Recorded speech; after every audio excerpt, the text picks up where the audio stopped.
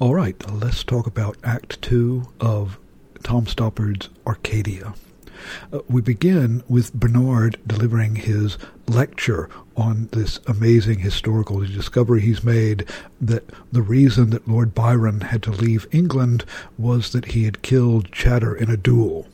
Now, among other things, this is a very clever thing to do after an act break, because you get to remind the audience and kind of catch them up on where we are in the story. Now, Hannah comes in and kind of interrupts, and look, right in the middle of page 2918, Bernard is reading from the game book to prove that Byron was at Sidley Park on this day. But on the 10th, he was at Sidley Park, as attested by the game book preserved there. April 10th, 1809, forenoon. High cloud, dry, and sun between times. Wind southeasterly. Self, Augustus, Lord Byron. 14 pigeons, 1 hare, Lord B.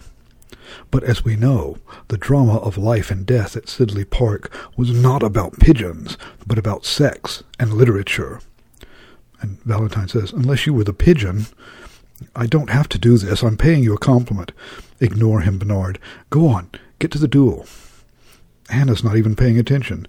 Yes, I am. It's all going in. I work with the radio on. Oh, thanks. Is there much more? Hannah? No, it's fascinating. I just wondered how much more there was. I need to ask Valentine about this letter. Sorry. Bernard, go on. This will keep. Yes. Sorry, Bernard. Please, Bernard. Where was I? Valentine says, pigeons. Chloe says, sex. Hannah says, literature. And Bernard says, life and death. Right. Now, notice that each of them picks up on something different. Valentine picks up on the pigeons. Well, he's a biologist. He studies the grouse. Chloe picks up on sex. Well, she's got a crush on Bernard, as we will find out. Hannah is all about literature. Notice that the same pattern happens again at another interruption in the middle of 29:19. Bernard says, where was I? Valentine, game book. Chloe, Eros. Hannah, borrowed. Right. Borrowed from Septimus Hodge. Now again, Valentine thinks about the game book. Chloe is thinking about Eros, about sex, about love. Hannah is thinking about the book, the piece of literature that was borrowed. The characters are so well drawn that even in those little interjections, you get a sense of what's important to them, what their point of view is. They're all very quickly and vividly drawn characters. But Hannah keeps bringing up some very logical objections to this whole theory. At the top of 29:20, why is there nothing in Byron's letters about the Piccadilly reviews? Exactly, because he killed the author. But the first one, The Maid of Turkey, was the year before. Was he clairvoyant?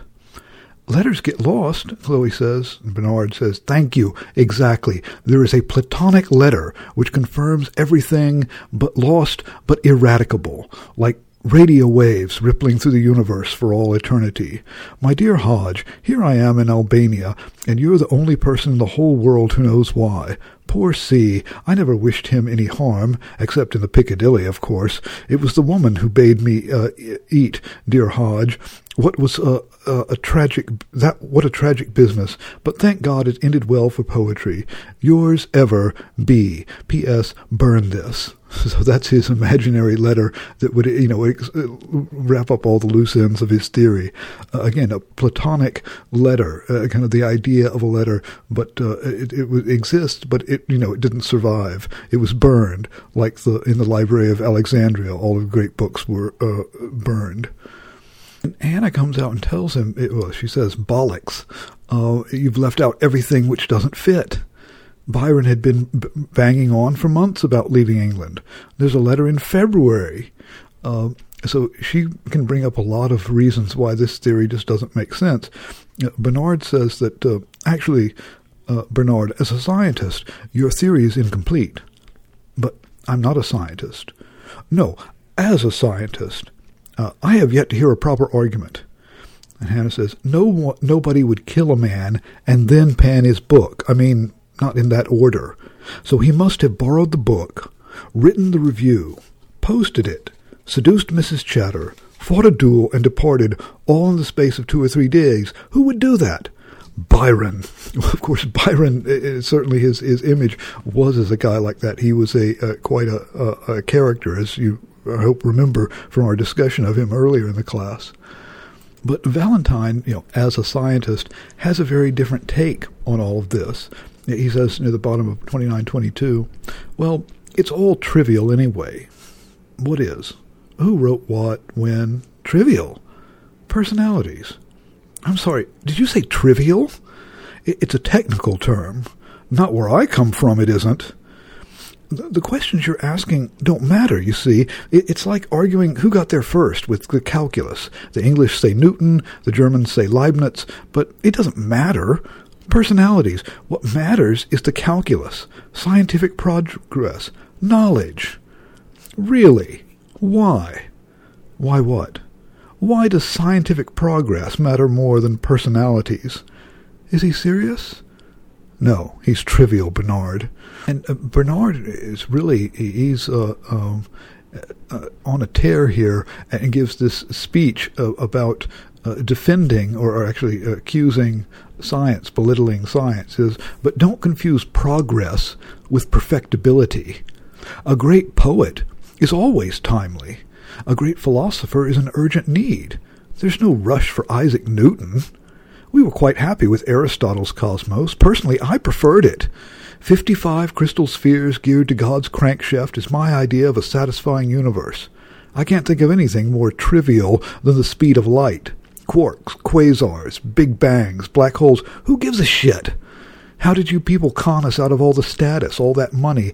And why are you so pleased with yourselves? Now, Bernard is making this play is very much about arts and sciences, the literary and historical points of view and the scientific points of view.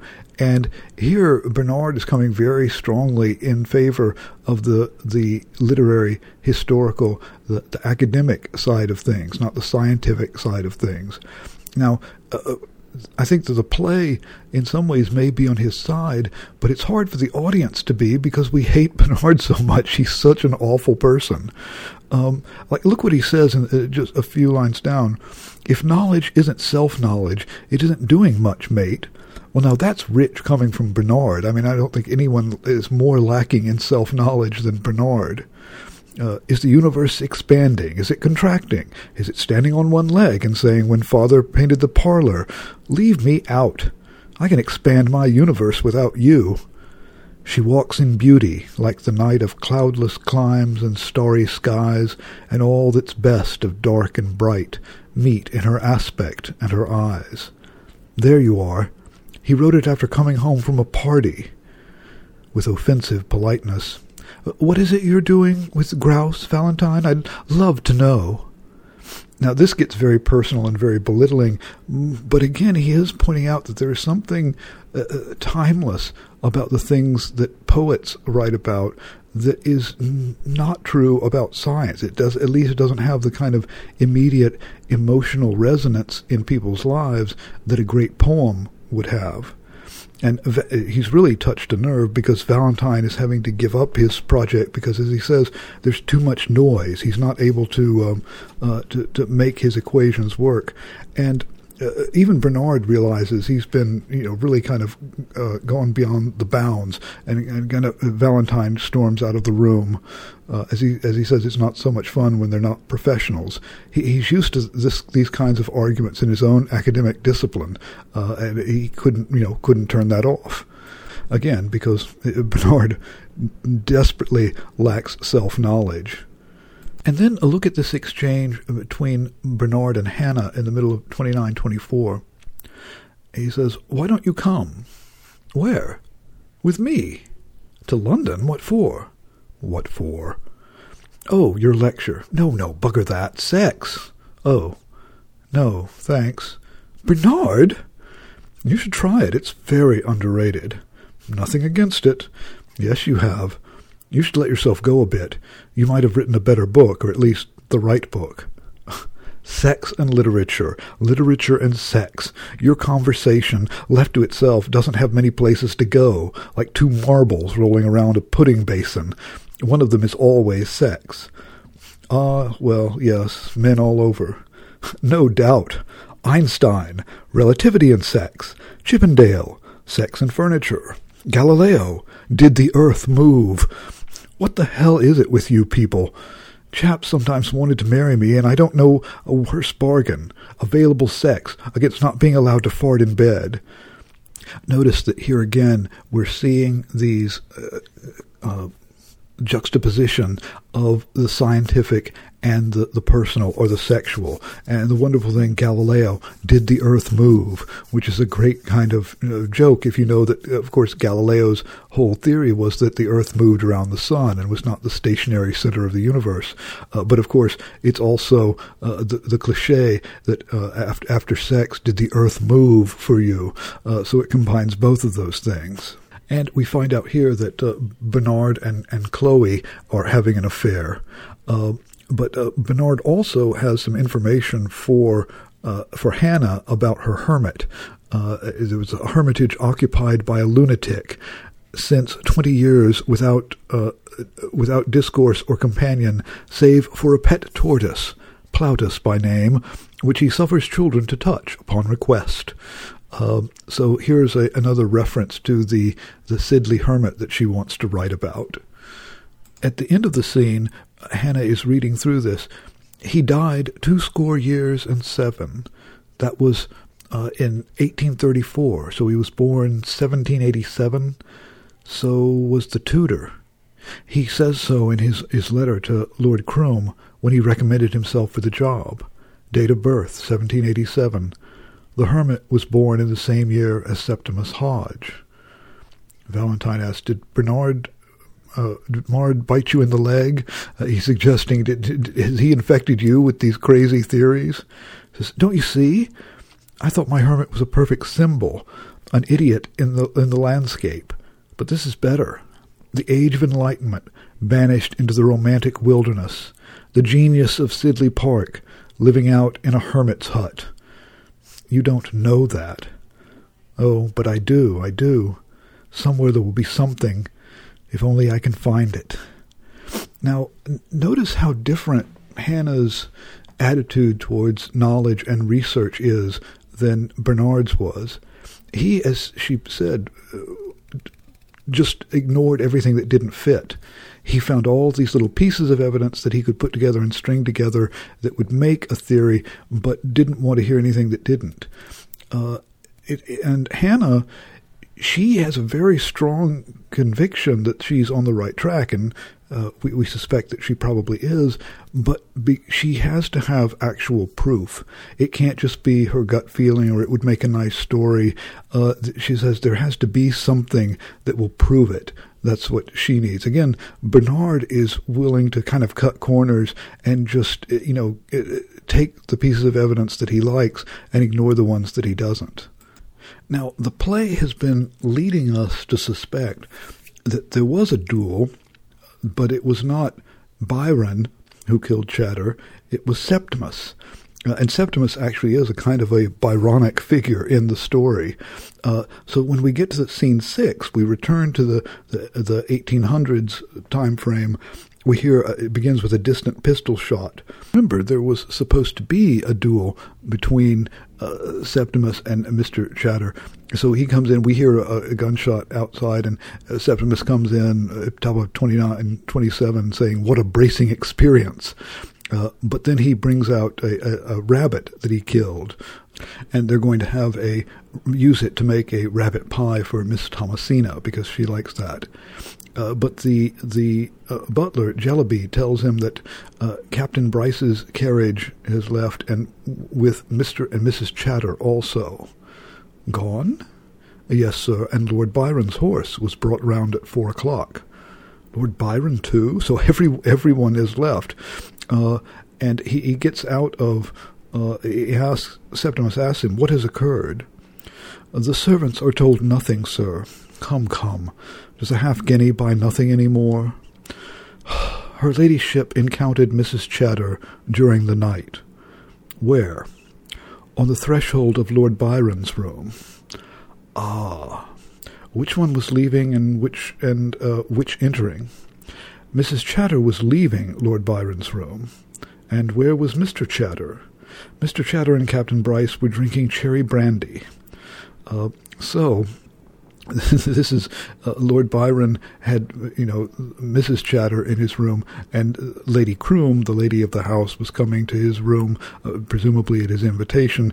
The two of them met. Lady Croom didn't like that, and so she got everybody to leave. So then we get Lady Croom, who comes in and speaks to Septimus.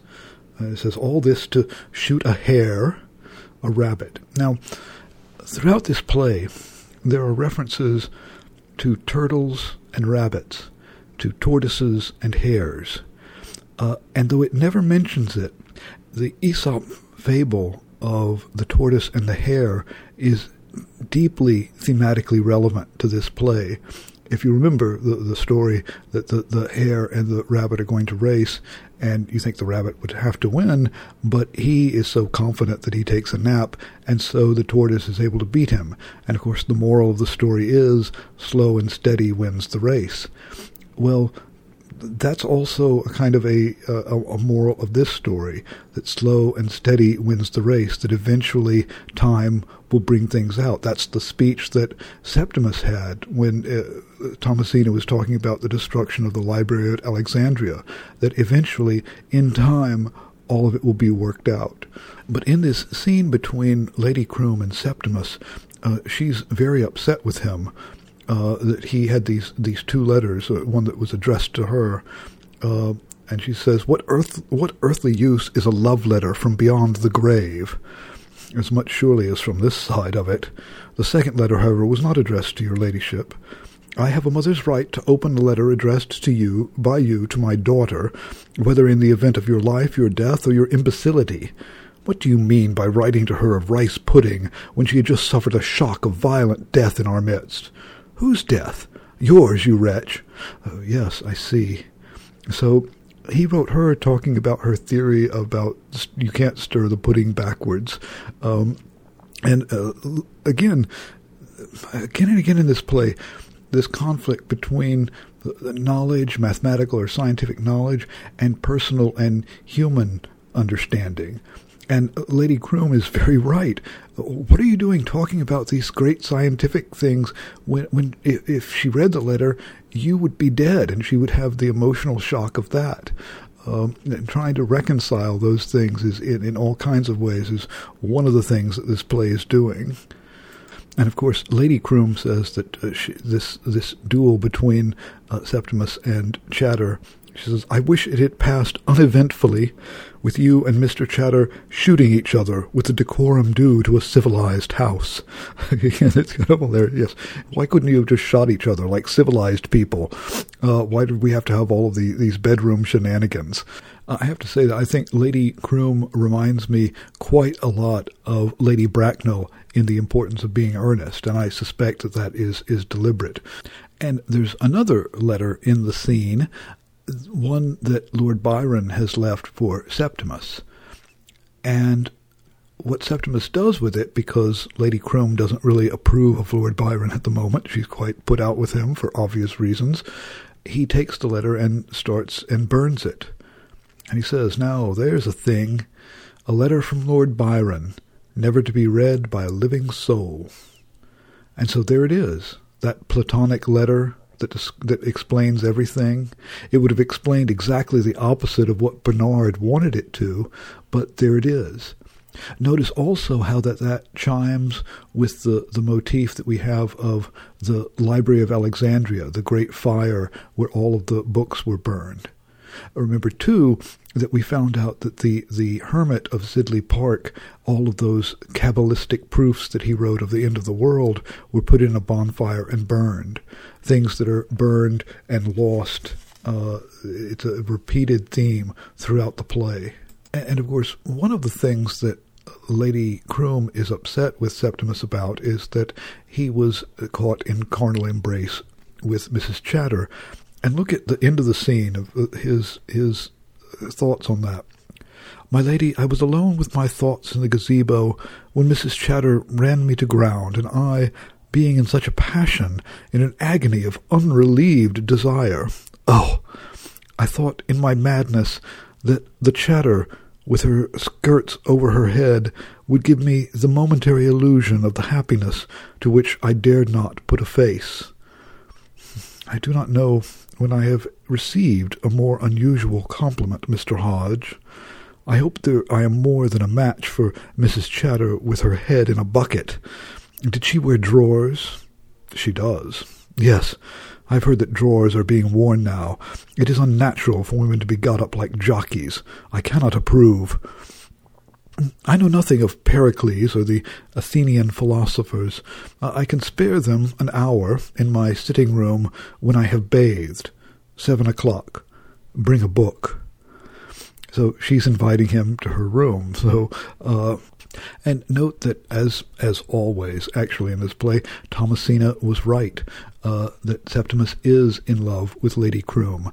And also, everything that happens in this scene explains what the characters in the modern day setting are trying to figure out, but it's done in a way that they could never know it. The crucial pieces of information, the crucial letters have been burned and are lost to history.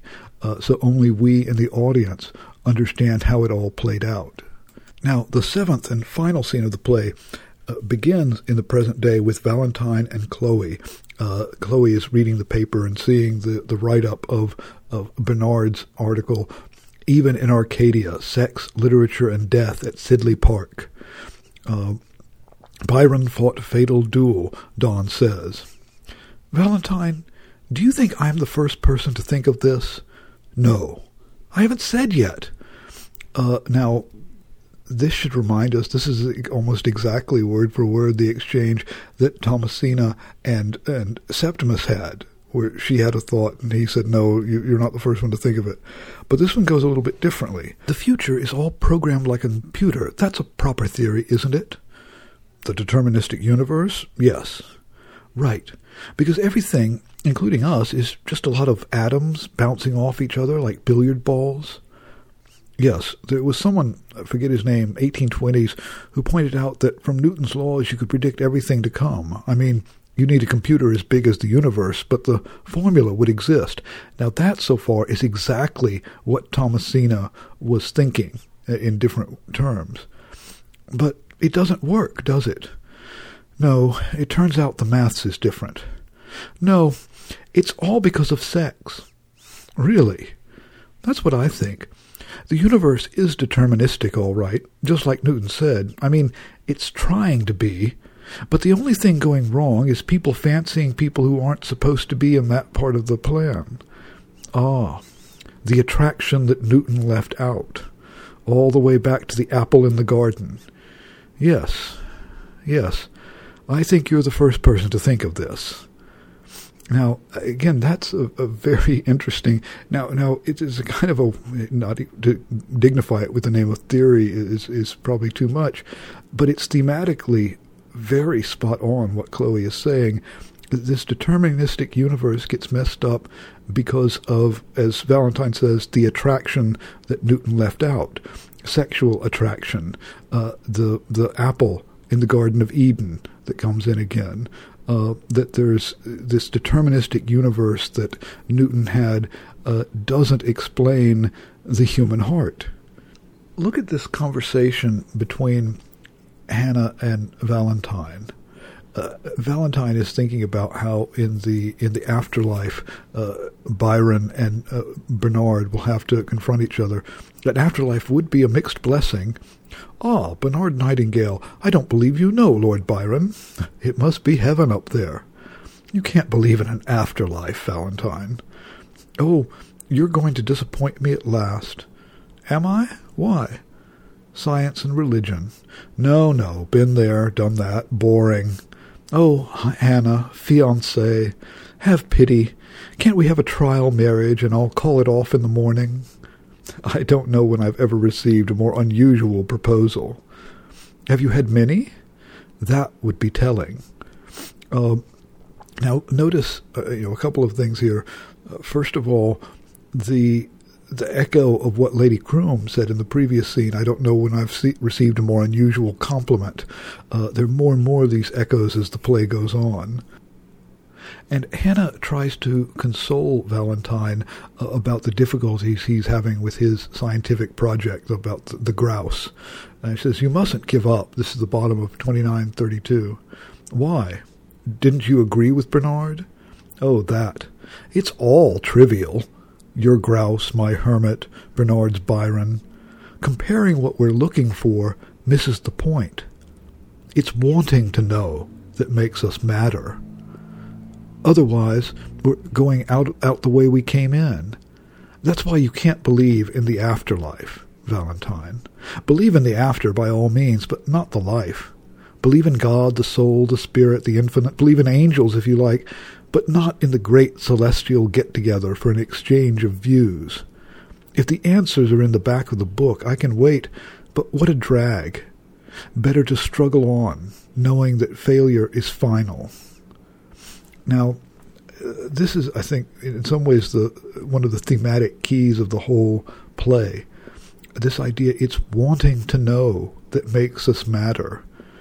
And also the rejection of the afterlife. As she says, I don't want the answers to be in the back of the book.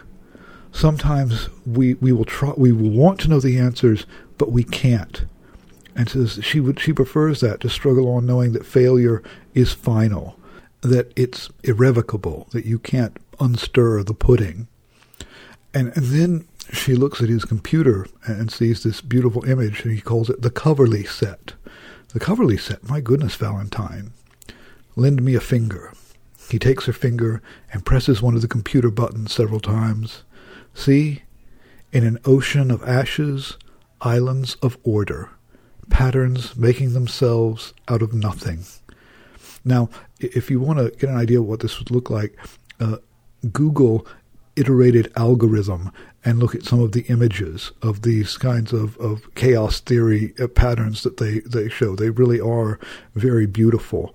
And this is the kind of math that Thomasina was thinking of, but of course didn't have the computing power to complete. But with a computer, a modern-day computer, you just press a button a few times and it iterates the algorithm and shows you what the pattern looks like. And in fact, this is Thomasina's equation. Valentine has just put it through a computer and shown that it actually was accurate. And but again, Valentine can't believe that she actually discovered this, in 1810. And he says, for one thing, she'd be famous. No, she wouldn't. She was dead before she had time to be famous. She died? Burned to death. Oh, the girl who died in the fire. The night before her 17th birthday. Now, this should come as a real shock to the audience. The idea that Thomasina, this vibrant girl that we've been seeing, will die before she's 17. And then another remarkable moment in this play happens. Enter Lord Augustus, 15 years old, wearing clothes of 1812. Now, there's a costume ball, so they're all wearing period costumes of the period that we've seen in the other half of the play, and it's the same actor playing Lord Augustus who has been playing Gus in the present. And in fact, before this, we saw Gus getting dressed up in his costume. So now, here suddenly, for a moment, we think that it's Gus, but we see him chasing Thomasina, and then suddenly, now the stage is not alternating scene by scene, past and present. Now the past has literally burst onto the stage with the present, and from here on out, they're going to be intertwined, going back and forth. Now, this part of the play can be confusing to read. You have to really picture what it's doing, but Stoppard is showing us how intertwined these two parts of the story are. And we see here, we've just had Valentine show the Coverley set and what he's doing it with modern technology. And here we see Thomasina doing what she calls her rabbit equations. It says, I saw no resemblance to a rabbit. It eats its own progeny. Again, that's the iterated algorithm. And notice, too, a rabbit, the tortoise and the hare again. And then in the present, we get Valentine describing the second law of thermodynamics to Hannah. It says, your tea gets cold by itself. It doesn't get hot by itself. Do you think that's odd? That's another question that comes up a lot in this play. Do you think that's odd? No. Well, it is odd. Heat goes to cold. It's a one-way street. Your tea will end up at room temperature. What's happening to your tea is happening to everything everywhere. The sun and the stars. It'll take a while, but we're all going to end up at room temperature. So that's the idea of entropy, that everything is going to eventually end up at room temperature. We're fighting a losing battle against death, essentially. But again, Valentine can't believe that Thomasina really grasped all of this at the time. He says, because there's an order things can't happen in. You can't open a door till there's a house. I thought that's what genius was. Only for lunatics and poets. I had a dream which was not all dream. The bright sun was extinguished, and the stars did wander darkling in the eternal space, rayless and pathless on the icy earth, swung blind and blackening in the moonless air. Your own? Byron. Of course, in this context, Byron is describing the kind of the heat death of the universe, the law of entropy and the second law of thermodynamics that Valentine has been talking about. And again, we get this wonderful connection between the literary, the human, and the personal, and the scientific and the mathematical. Now, at the bottom of the page, we get another wonderful revelation. Augustus does not like Lord Byron. He says, Lord Byron, he claimed my hair, although my shot was the earlier. He said I missed by a hair's breadth. His conversation was very facetious, but I think Lord Byron will not marry you, Tom, for he was only lame and not blind. So here's a younger brother teasing his older sister. But that was the whole pin that Bernard had to prove that Lord Byron was there, that he shot a hare. Well, again, the tortoise and the hare, but it actually turns out that he didn't, that was a lie, that it was Augustus who shot the hare, but Byron just took credit for it. And so the fact that he was there is only known because of something that wasn't true that was in the game book. And there are several little motifs that run through this. Thomasina is begging Septimus to teach her how to waltz, and he also gives her a scientific essay about the propagation of heat in a solid body. But that equation has discovered heresy, a natural contradiction of Sir Isaac Newton. This is the top of 2937. Oh, he contradicts determinism? No. Well, perhaps. He shows that the atoms do not go according to Newton. Of course, that interests her very much. She's been very skeptical about Newtonian explanation of the universe and wanted something better. Then we get another motif, that piano playing in the next room. And Thomasina hears the music. Four-handed now, Mamma is in love with the Count. Her mama gets around. Now she's having apparently an affair with the Count who's playing the music. The other sound off stage is the regular thumping of this steam engine, this heat engine, which again is thematically relevant. All of this stuff is. Remember that Valentine has used the metaphor of a tune played by the other room by a piano, and you have to kind of pick out the music, is the way he's looking for the pattern of his grouse. And we'll see that it's this heat engine that the bodies in heat, which again has a sexual connotation, is what Thomasina is looking at as a contradiction to Newton's theories.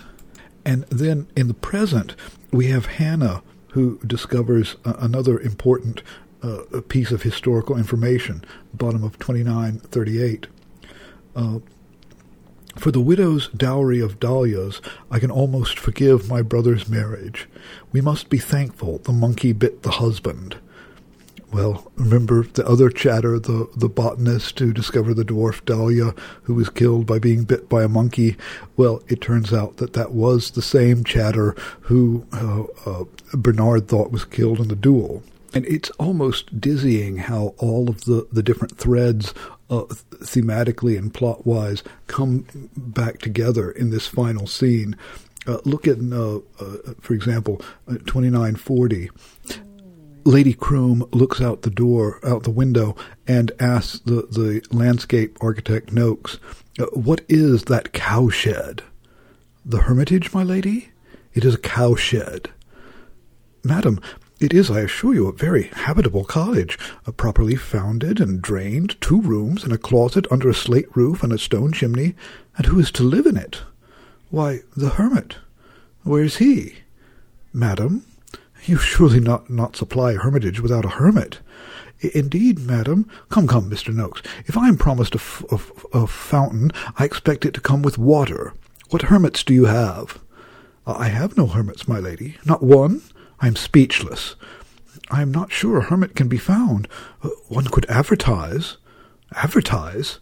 In the newspapers." "But surely a hermit who takes a newspaper is not a hermit in whom one can have complete confidence." "I do not know what to suggest, my lady." Now, this, on top of being very funny, is reminding us of the hermit and the speculation that Hannah has made that it is Septimus himself who will become the hermit of Sidley Park.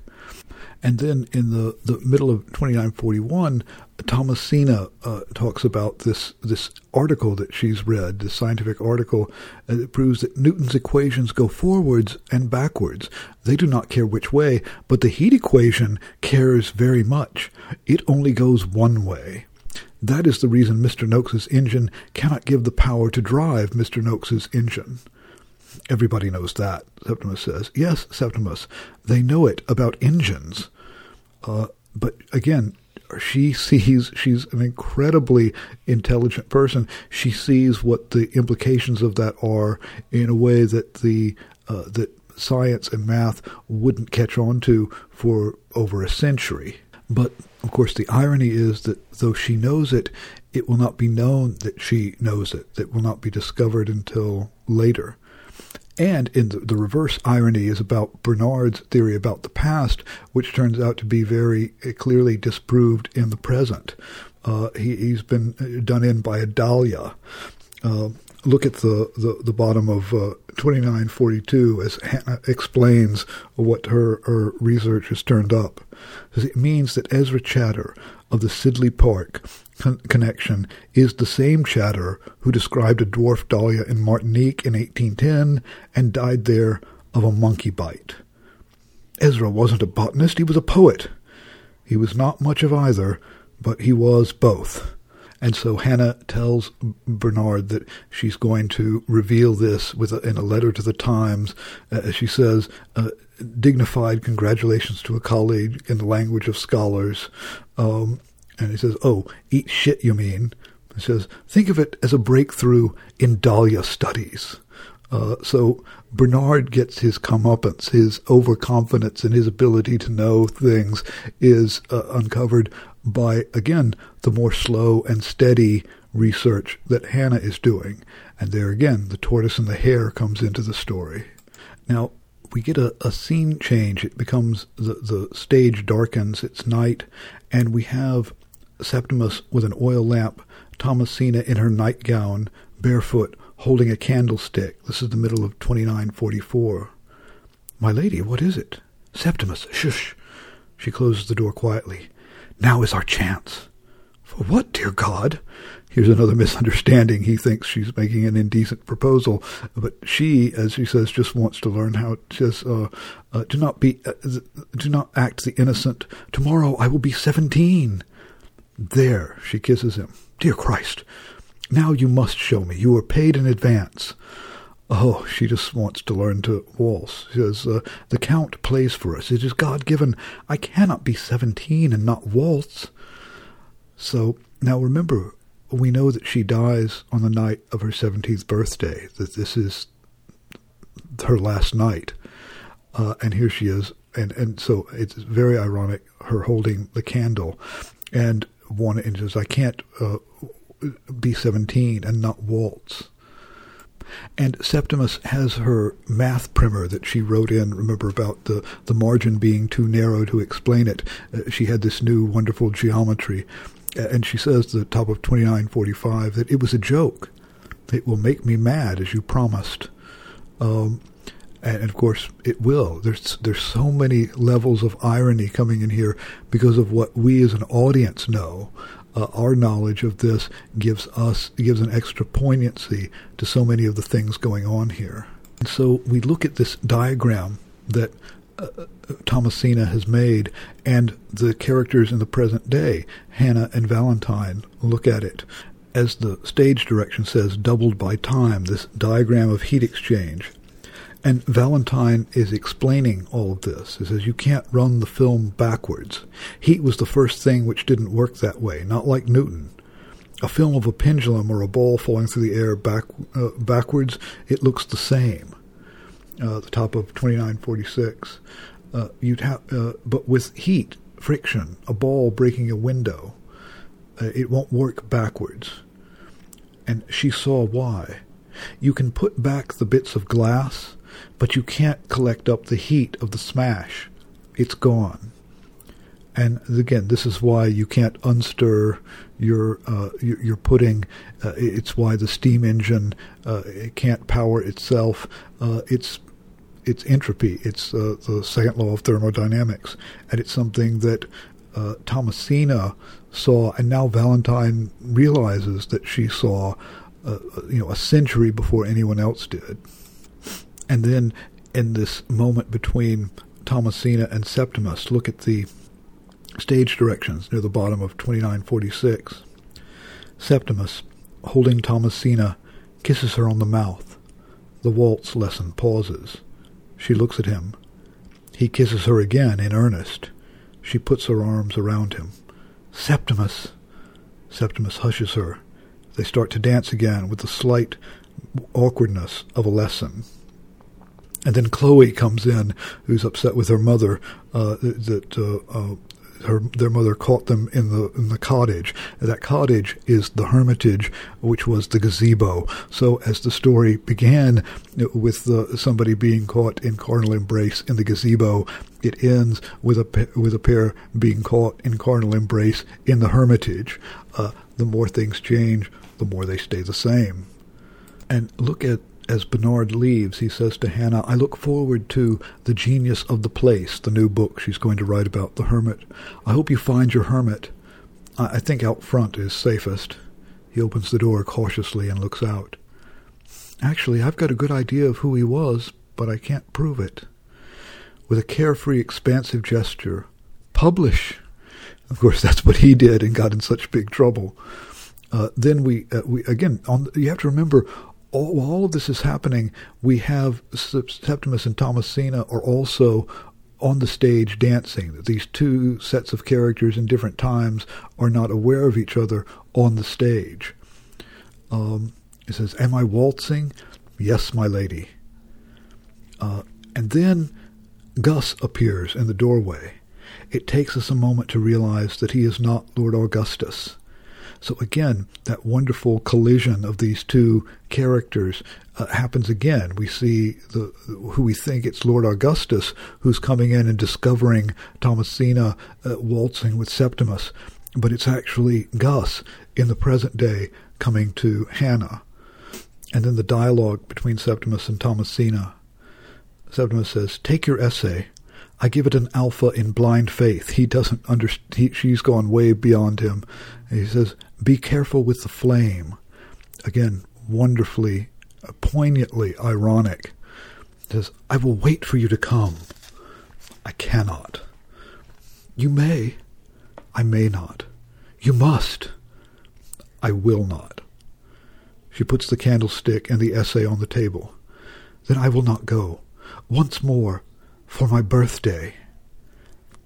And so they start waltzing. And there's something amazingly poignant about this, because we know that she's going to her death, that like the Library of Alexandria, this irreplaceable treasure is going to be burned and lost, like so many things have been.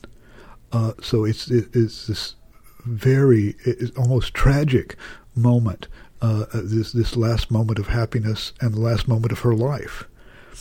And then that's paralleled in the present day with the exchange between Hannah and Gus.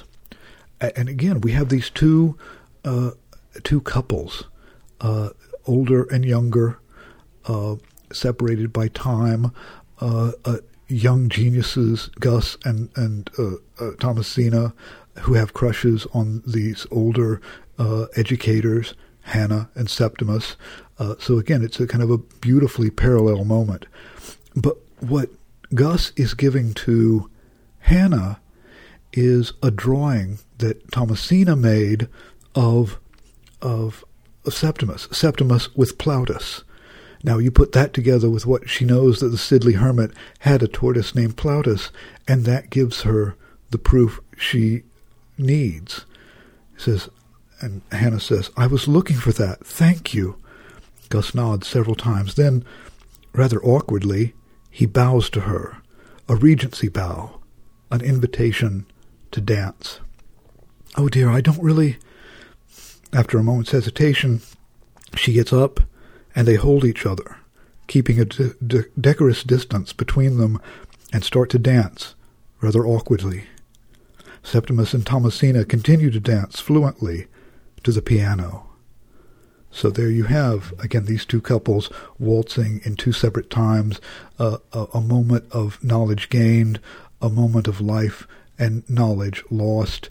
The scientific and the personal, all of that kind of woven together in a wonderful moment here at the end of the play.